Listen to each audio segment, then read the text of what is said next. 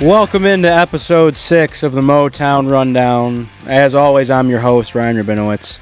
Coming to you from the Impact 89 FM studios in the basement of Holden Hall on the campus of Michigan State University in East Lansing, Michigan. Now look, we need to jump right in today.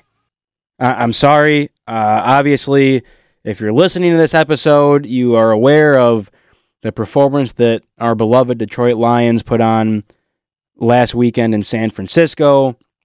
We, of course, need to talk about that. So we're going to waste no time here. I do, however, before we get into the Lions talk, because I do definitely want to talk about last week's game, and I want to talk about the upcoming game that the Lions do have against the Patriots. But there's some news off the football field that I feel the need to talk about. I know it affected a lot of people in Detroit, and that is the sad fact that the Detroit Red Wings' beloved captain and 15-year veteran Henrik Zetterberg is hanging up his skates. If you haven't been following the story, this was all due to a degenerative back condition that Zetterberg's been fighting for some time. There were rumors going into this offseason that the Red Wings might not have Zetterberg coming up this year. He might not be able to play in all 82 regular season games, all that stuff. And reports were coming out in January of this past season that he was starting to fight this back condition, that he wasn't practicing as much as he would have liked to, if that, even at all, practicing with the team. And it was something that he battled for years before that, and it really started to become a problem for him. And again, like I said, as the season got closer, you heard things of, Zetterberg's done, or he'll play, or he'll miss a few games. And so this is it. This is the reality that we live in now. Henrik Zetterberg is no longer a Red Wing. He will be placed on long-term injured reserve, and you fans have watched him play his last game in the NHL. And this is something, too, where, granted, like I said, 15 years as a Red Wing. And I think this is something that is definitely felt league-wide. Even before Zetterberg took over as captain in the 2012-2013 season after Lidstrom retired, Henrik Zetterberg is one of those names, and I draw a parallel to guys like Daniel and Henrik Sedin, who both retired at the same time this past season. It's something that's felt league-wide. For the past 15 years, Henrik Zetterberg has been one of the big names as an NHL superstar. And obviously here in Detroit, it hurts because you think about the 2008 Stanley Cup, you think about Zetterberg being a captain, being a leader for this team on and off the ice, you think about his play style, and some of my fondest memories of watching hockey growing up include Henrik Zetterberg. Guys like Zetterberg, Datsyuk, Lidstrom, all these guys. And it's tough to swallow for me, because I will honestly say, despite the reports, I didn't see it coming. I didn't see this as a possibility that Zetterberg was not going to play this year. If anything, I thought that he might come out before the season starts and say, okay, my back's been an issue. I'll play as much as I can, but this is my last year. Because if anyone deserves the send-off of, the tributes before games and the presents from different teams and all the things that you see people do, not in the NHL, but in the NBA with like Kobe Bryant and guys like that, it was Zetterberg. He's a class act on and off the ice. He represented the Detroit Red Wings perfectly. And Zetterberg obviously was emotional about it. And in his press conference, he said, quote, obviously it is emotional. It's been 15 years here. Even though I knew I was on my last couple of years, I wish that I could have played a little bit longer. Which, again, I really wish to have just seen Henrik Zetterberg in this last season here and to ride off into the sunset. Because if I saw this coming, or if Red Wings fans saw this coming, where, hey, guys, Hank's shutting it down after this year, I think a lot more people would have gone to games. I think, people would have been soaking it in a lot more. And it's just kind of tough because now he's gone. And I feel like the Red Wings and the organization and fans like myself didn't really get to send him off the right way. And I think that looking at a bigger picture, I mean, I can't help but think that this might be the last page in a book that needs to be closed on the Detroit Red Wings era with your Zetterberg and your Datsyuk and your Lidstrom.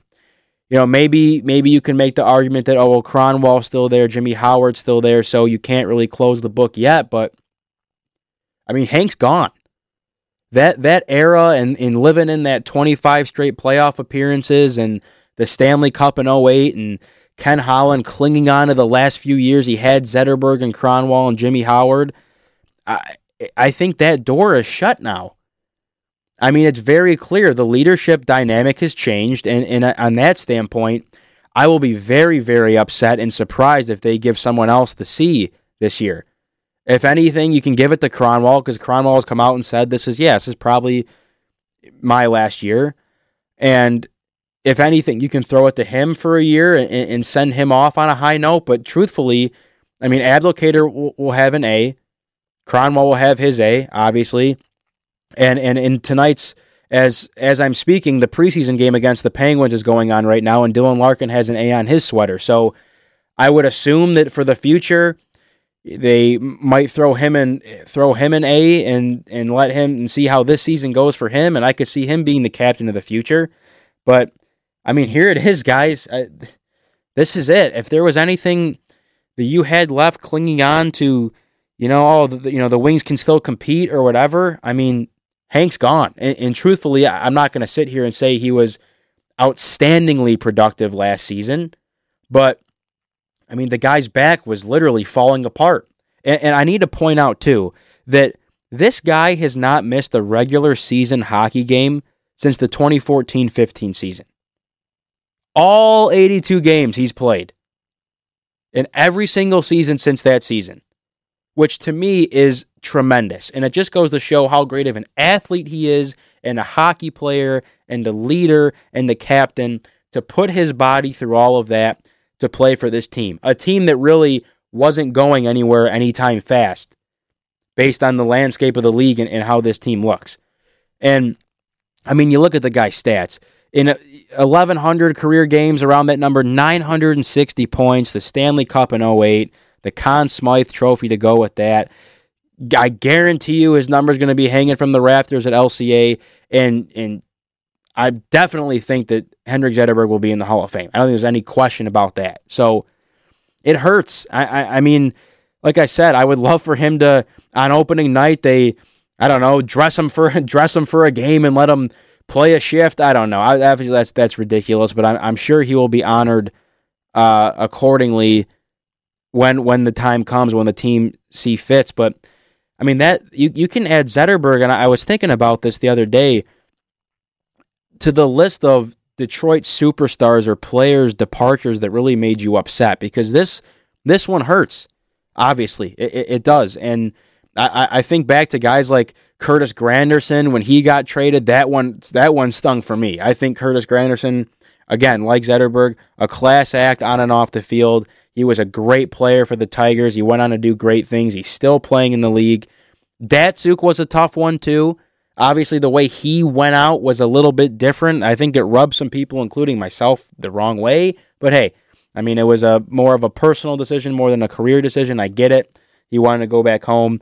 That one stung because that was abrupt, too. And Nick Lidstrom, that was brutal. I mean, obviously, I would even say more so than Henrik Zetterberg leaving. Nick Lidstrom retiring was tough, and it was the same situation where it kind of happened in the offseason a little bit more quietly, but it was tough. And again, I can just sit here and beat a dead horse about how upset I am, and it's something for my childhood and people even older than me that grew up watching Henrik Zetterberg and the great player that he was and the great leader he was and being a part of so many great memories. It stings.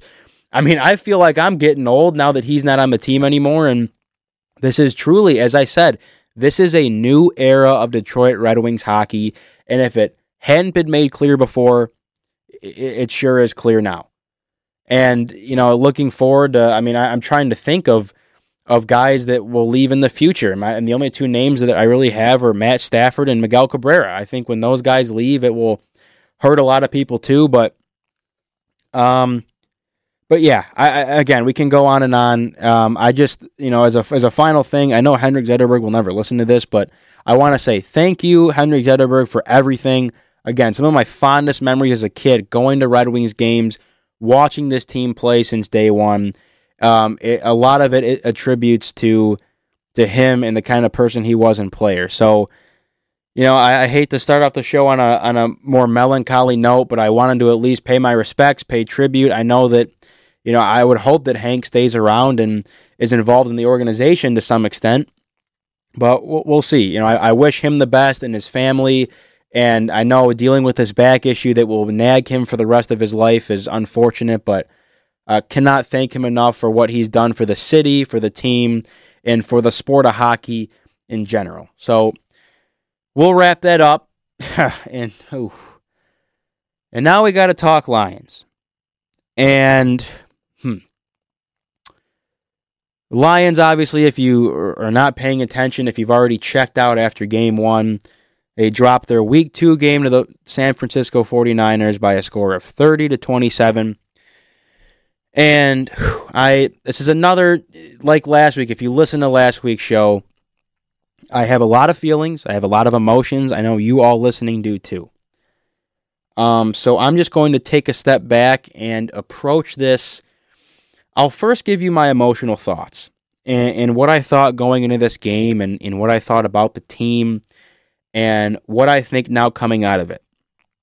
This game hurt me really badly. And call me naive, call me stupid, call me a fool for not checking out after game 1. And I told you guys, if you listen to episode 1, I am not going to sit here and throw the towel in after one game. Even after week 2, I'm not going to throw the towel in. I'm not going to give up on this season and say, oh, the season's over. Why watch? If that's your attitude, then don't watch.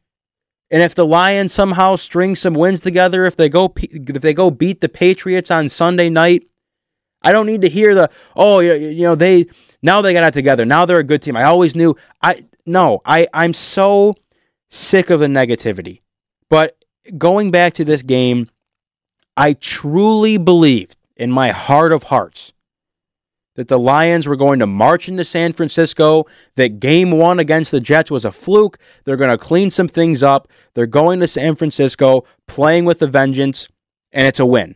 Not covering the spread or keeping it close or making a comeback late and, oh, good job, guys, way to go. You guys fought hard. No, I expected a victory. Because if the Lions win that game, truthfully, it changed the whole season. Because, in my opinion, no one talks about how bad the week 1 loss was. If the Lions finished the year 10-6, 11-5, after winning a game in San Francisco, and you come out hot, and you beat them to the ground, and you look like what everyone said this team was going to look like this year, no one cares about week 1. Yeah, it's a pretty tough blemish. But if the Lions finish 10-6 or 11-5, don't sit here and tell me you're gonna be, that Jets game, they're not a good team. No, absolutely not. So that game, and Golden Tate said it himself too, it was a huge game. Not only to change the direction of the season, but to take some heat off the team itself and Matt Patricia. And I now look ahead, and one of the reasons too why it's so frustrating to me is, and I don't want to jump too far ahead, but you look at the next couple weeks. Patriots on Sunday night. I mean, everyone knows the popular opinion on that one. Oh yeah, Belichick beats up on his assistants. The Patriots are unbelievable. There's no way the Lions are winning. So if you want to chalk that up as a loss, sure. I'm just playing I'm merely playing devil's advocate here, looking at wins and losses. They have the Patriots. They have to go to the Cowboys, who I really can't even definitively say that the Lions are better than, so that very well could be a loss. Then they have the Packers at home, and if Aaron Rodgers is healthy, which he is, I mean, I don't know what to say. They could start the season 0-5. They could. Then they go, the only win I can see definitively me being like, this is an absolute win, is going to the Dolphins in week 6, but I can't even say that anymore because I don't know what to expect with this team. It's just, the reason why it's so frustrating to me is because I'm just so sick of the negativity. I'm sick of the SOL, the same old Lions excuse, but I don't know how else to explain it because it truly has been the same thing for years. The same mistakes, the same problem areas, nothing has changed. And I don't want to jump the gun, trust me. I hate being the guy to sit here and tell you in week 2, don't watch this team stinks, the season's over, this team is never going to change. I won't do it. But what I think the problem is for myself and for a lot of fans out there is that it seems like every year, or if not every year, at least this year, the narrative around the team has changed, and Bob Quinn comes in, and now he has his guy of Matt Patricia, who's got the Super Bowl rings, he's got the rocket scientist mind, and he's been under Belichick, and it's the new look, new management, new coach, revamped team, and still nothing changes. And that's the problem. The narrative was built up that this year will be different. The Lions will start off, they'll start off 2-0. They'll go beat the Patriots at home. They're going to win the division. And the expectation was so high coming into this year. And I think that's the reason why people struggle as Lions fans is because for whatever reason, and I don't know, the bar gets set so high that this year will be different. Things will change, and it never does. And that's why you hear the SOL and the this season's over, and what do you expect from the Lions? It's so frustrating to me because I don't deserve it as a loyal fan. You don't deserve it as a loyal fan. The city doesn't deserve it. And I don't know when things will change. You thought when Jim Caldwell comes in, an experienced coach, a guy that the players loved, I mean, that's a change, right? And then he's gone, and Matt Patricia comes in. That's a change, right? Things are different this time, right? No, I don't know. I truly don't know what to say. And again, I know I'm repeating myself. I'm talking in circles here about trying to stay positive, but I don't know what to do. It's so frustrating to me. And we can get into this game and break it down against the 49ers. Poor coaching again, obviously. Just from the mere standpoint of having your team ready to play from the first snap, after coming off a loss like you did, after all the crap the media gave you for a whole week, straight up, I don't even care about schemes or game plans. The mental preparation coming into the game. Matt Patricia looks lost on the sidelines. I mean, maybe that's just who he is, and I'm not going to, criticize his character or the way he looks or be stupid of all, shave the beard, wear your hat forward. I don't care about that. But he just looks lost, like he's nervous. I mean, maybe he is, but this is a guy who's supposed to be this rocket scientist, unbelievable football mind, and he, looking at him on the sideline, you have to question what kind of leadership he has or what kind of hold he has on that locker room. And the thing, too, if I can say one thing about the game plan, because that to me wasn't the biggest issue. Obviously, the Lions, they only lost by 3, but, and I said this on the last show with rushing attempts, 16 rushing attempts between LeGarrette Blount and Kerryon Johnson. That is unacceptable. Absolutely unacceptable. You want a fun stat for you? How about let's look at San Francisco's running backs. Matt Breida. I don't even know who is Matt Breida. First of all, he had 11 carries. Okay?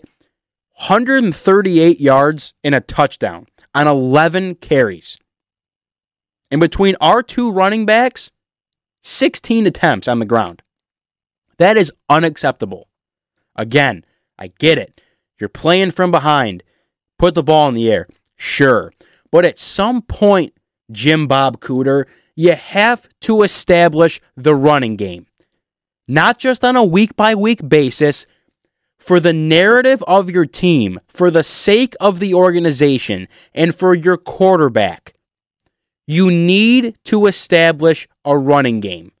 Because how easy is it for other teams to watch film and go, well, here's the deal, guys. The Lions might run the ball 15 times, so all this week in practice, we're going to watch film on Stafford, and we're going to eat him up in the air.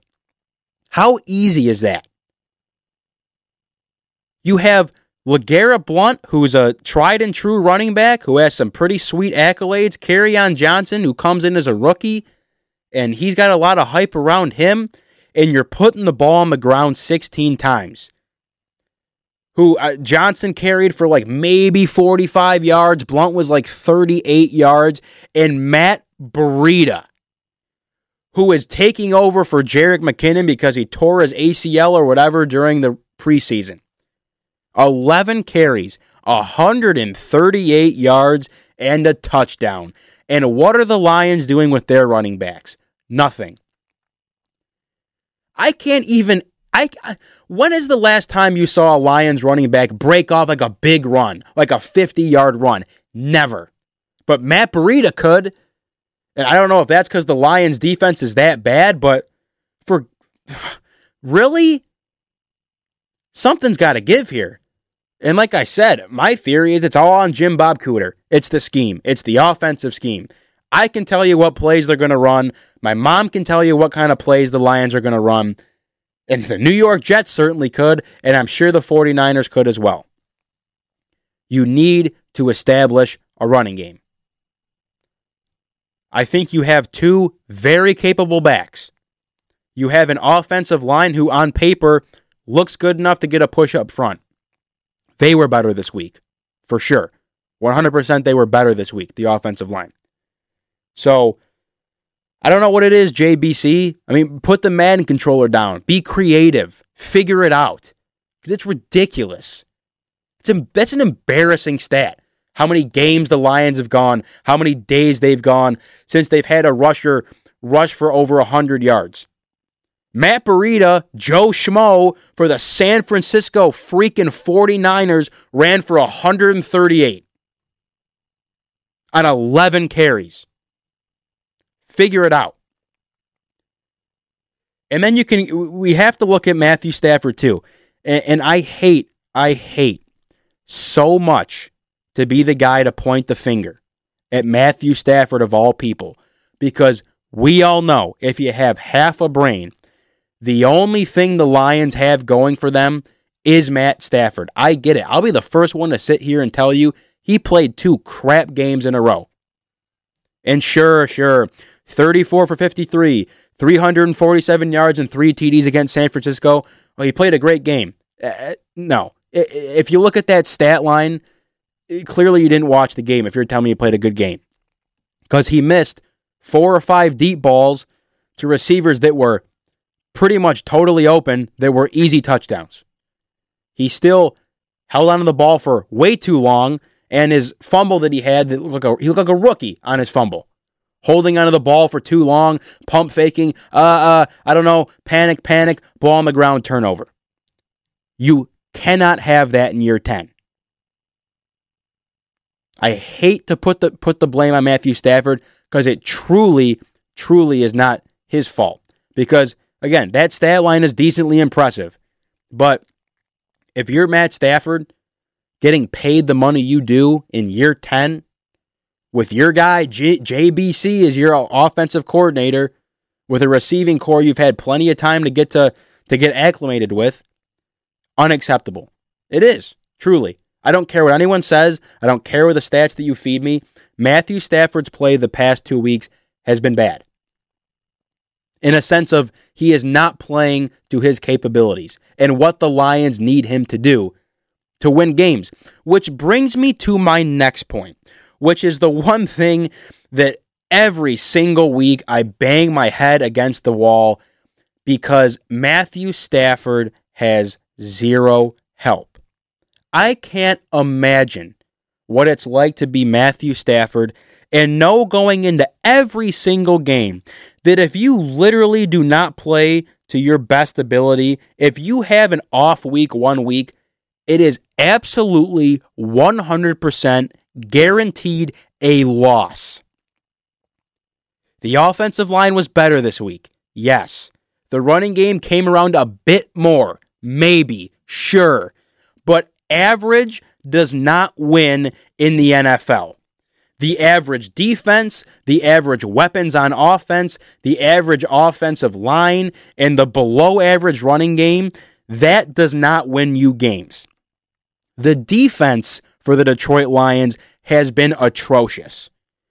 And what really puzzles me is Matt Patricia comes in as this defensive guru, right? All the rings he has leading the defense in New England. You can't help your guys out at all on defense. Guys breaking off runs for 50 yards. Matt Breida like Barry Sanders out there running all over this team. Unbelievable. In the special teams, too. If I have to watch one more game of a punt return or a kick return being taken back to the house, I honestly might not be able to watch this team for the rest of the season. Seriously. It's Bush League. Great teams, even good teams. I said the same thing last week. They don't give up special teams points. They don't. On kickoffs, you kick the ball out of the back of the end zone. When you punt it so that your coverage can get down the field, or you pin them deep. There is no reason why there should be touchdown after touchdown after 20-yard gains, the 25-yard gains on punt returns and kick returns. That's unacceptable. And if you want to sit here and go, oh, well, they came back in the fourth quarter and there's some promise to this team, I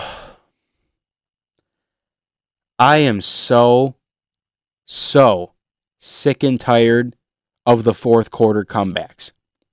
That's a wonderful stat. It is that Matthew Stafford has. Whatever his record is in the fourth quarter or all these unbelievable comebacks, the Detroit Lions are the only team in the NFL that this happens to.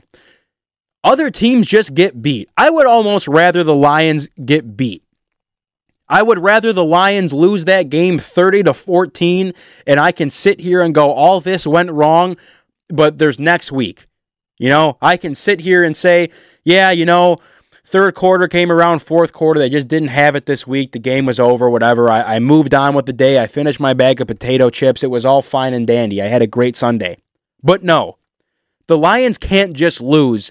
They like to string you along. They like to string you along and make you feel good and get you excited for, oh boy, 2 minutes left, down by 3, here comes Matty Ice. Matt Stafford's going to come in and seal the deal. And look what happened this week. I can't do it anymore.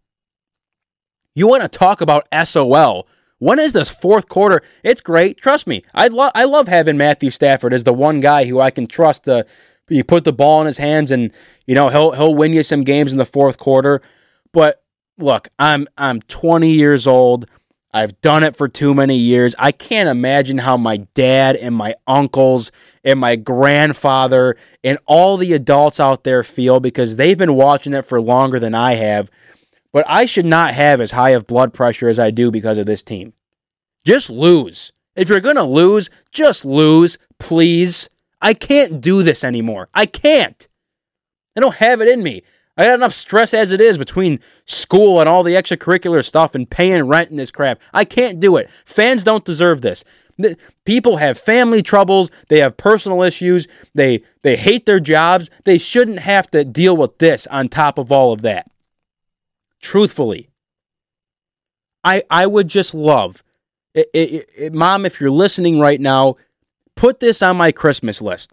I want to see one Lions game this year where they come out of the gate score the first points of the game, and hold the lead the entire game, and they win by 10. Where I don't have to sweat. That's all I want for Christmas this year. One time, please, let me get on the Motown Rundown, whatever, episode 510 if I have to.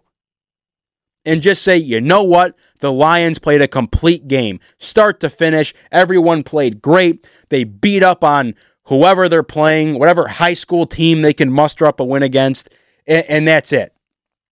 That's all I need. Doesn't someone just want to see that? Anyone? And granted, in the fourth quarter, I think the Lions got screwed on that defensive holding call. Some of the stuff that gets called in the NFL, I don't understand. But you go to that fourth quarter drive, they're moving down the field. Here we go again. And then big thanks to Theo Riddick, who on 3rd and 2, where he literally had nobody around him. Theo Riddick could have sat down in the spot over the middle that he was at on 3rd and 2 on that last drive. He could have pitched a tent. He could have made a campfire, maybe get some s'mores going. Maybe throw on some tunes, kick back, relax, take a nap for 15, 20 minutes. Could have caught that ball and ran for years. But no, right through his hands. And I got to hear the announcer go, I don't know about the throw. Oh, give me a break.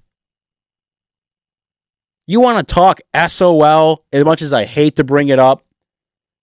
The drop passes. Ebron was great at it last year, and I got to watch Theo Riddick on 3rd and 2 in the fourth quarter on what's supposed to be a game-winning drive. You choke.